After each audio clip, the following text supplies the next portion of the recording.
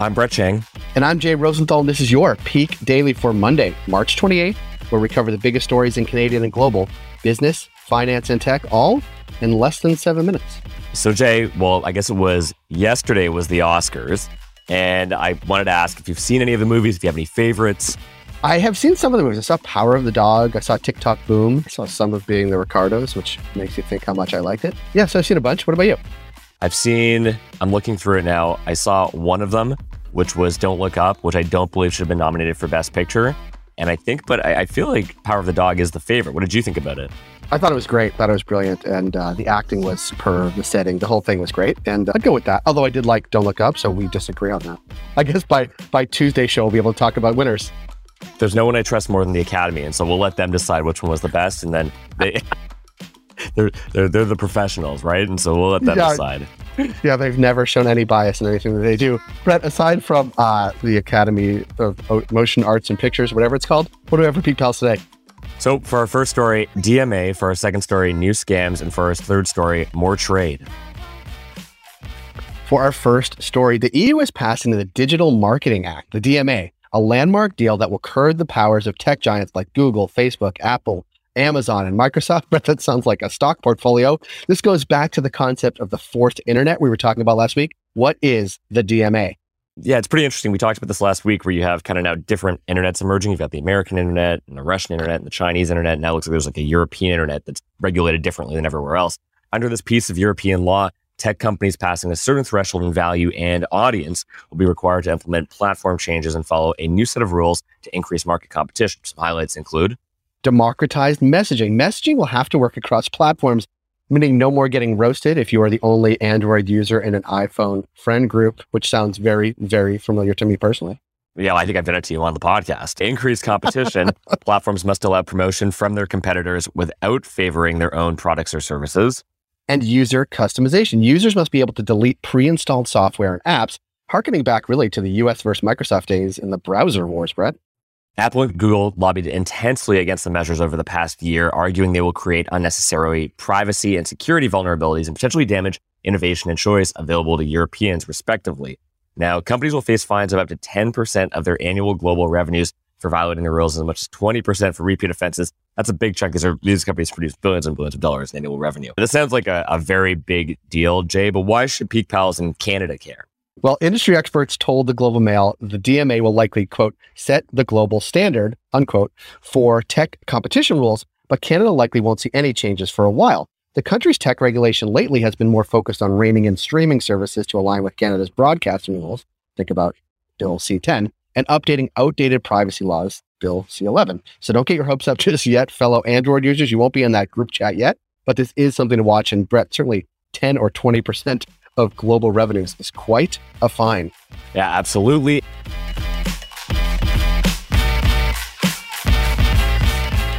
For our second story, according to the Canadian Anti-Fraud Centre, CAFC, romance scams are leaving Canadians heartbroken and broke, costing $64.6 million last year.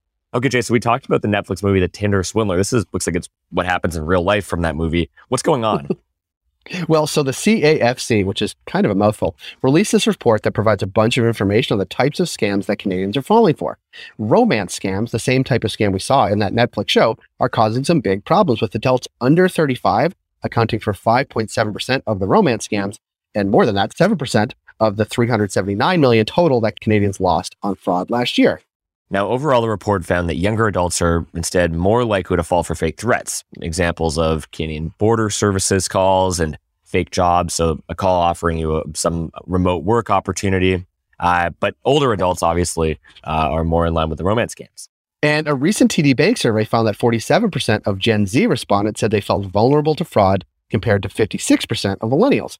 Now, scammers may have older targets, but with Gen Z taking fewer preventative fraud measures, according to Equifax, it leaves them especially vulnerable. But it's not just robocalls and knockoff Romeos that want a piece of your funds. The CAFC's homepage lays out every scam to look out for, including some bizarre examples. The first one being psychics. It starts with an offer for lottery number predictions, lucky charms, or removing a jinx, and ends in threats of being cursed if you don't pay up. Scary stuff. Weight loss, an ad for a free weight loss grant program promises to reimburse you for the program's fee once you lose the weight by a deadline, but they don't actually do that. And then Hitman, this is scary. You get a message saying someone has been sent to kill you, but you can cancel the contract and find out who's behind it for a steep cost. I'd probably just pay to be safe. The most financially devastating reported scams for all age groups in Canada are investment scams, which are promising life-changing returns, which happen less frequently, but they're definitely more severe. And Jay, just to zoom out on why we should all care about these frauds. Well, if there's anything we've learned from the Tinder swindler era, it's that fraud is severely underreported, but unfortunately, it's everywhere and growing.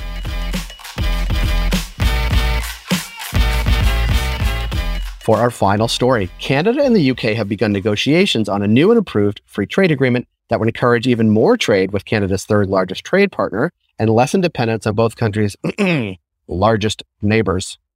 I wonder if this means we'll be able to get more British sweets, Brett, which I kind of like, but what's the latest?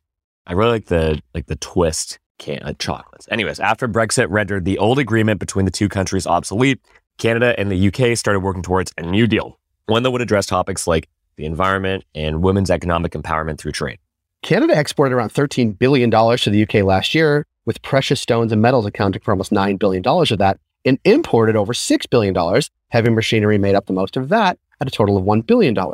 Canadian demand for imports from the UK is projected to grow by 45% by 2035.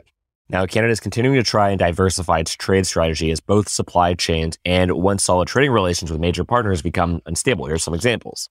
Well, relations with our biggest trade partner, the US, has been strained since 2017, when then President Donald Trump tore up the North American Free Trade Agreement, and have remained chilly since Joe Biden took over. And things with China are going much better. Relations with our second largest trading partner remain frosty following international legal struggles involving the arrest of Chinese and Canadian nationals. So, Jay, why do all these new trade talks matter? Well, they really do matter, because despite some potential sticking points, like the UK not allowing the export of hormone-treated beef from Canada, both sides have seemed confident that the deal will be done within 2 years. Now, following renewed trade talks with India, Minister of Economic Development Mary Ng is on a hot streak and could spell a future for broader trading partners and more positive economic opportunities, really around the world, but especially, I guess, with the UK. Peak Pals, thanks for making us the most listened to and only daily Canadian business news podcast in the country. If you've got a second, why not follow this podcast on your app of choice and leave us a review. And if you want more Peak, make sure to subscribe to our daily newsletter at Read the Peak. And as always, thanks to Dale Richardson and 306 Media Productions for putting together this episode.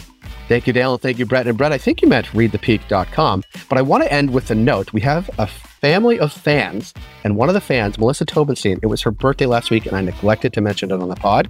So she's one of our biggest fans. She listens every day with their kids, Miles and Sienna. So Melissa, happy belated birthday, and Miles and Sienna, be good for your mother today. She deserves it. Happy belated birthday.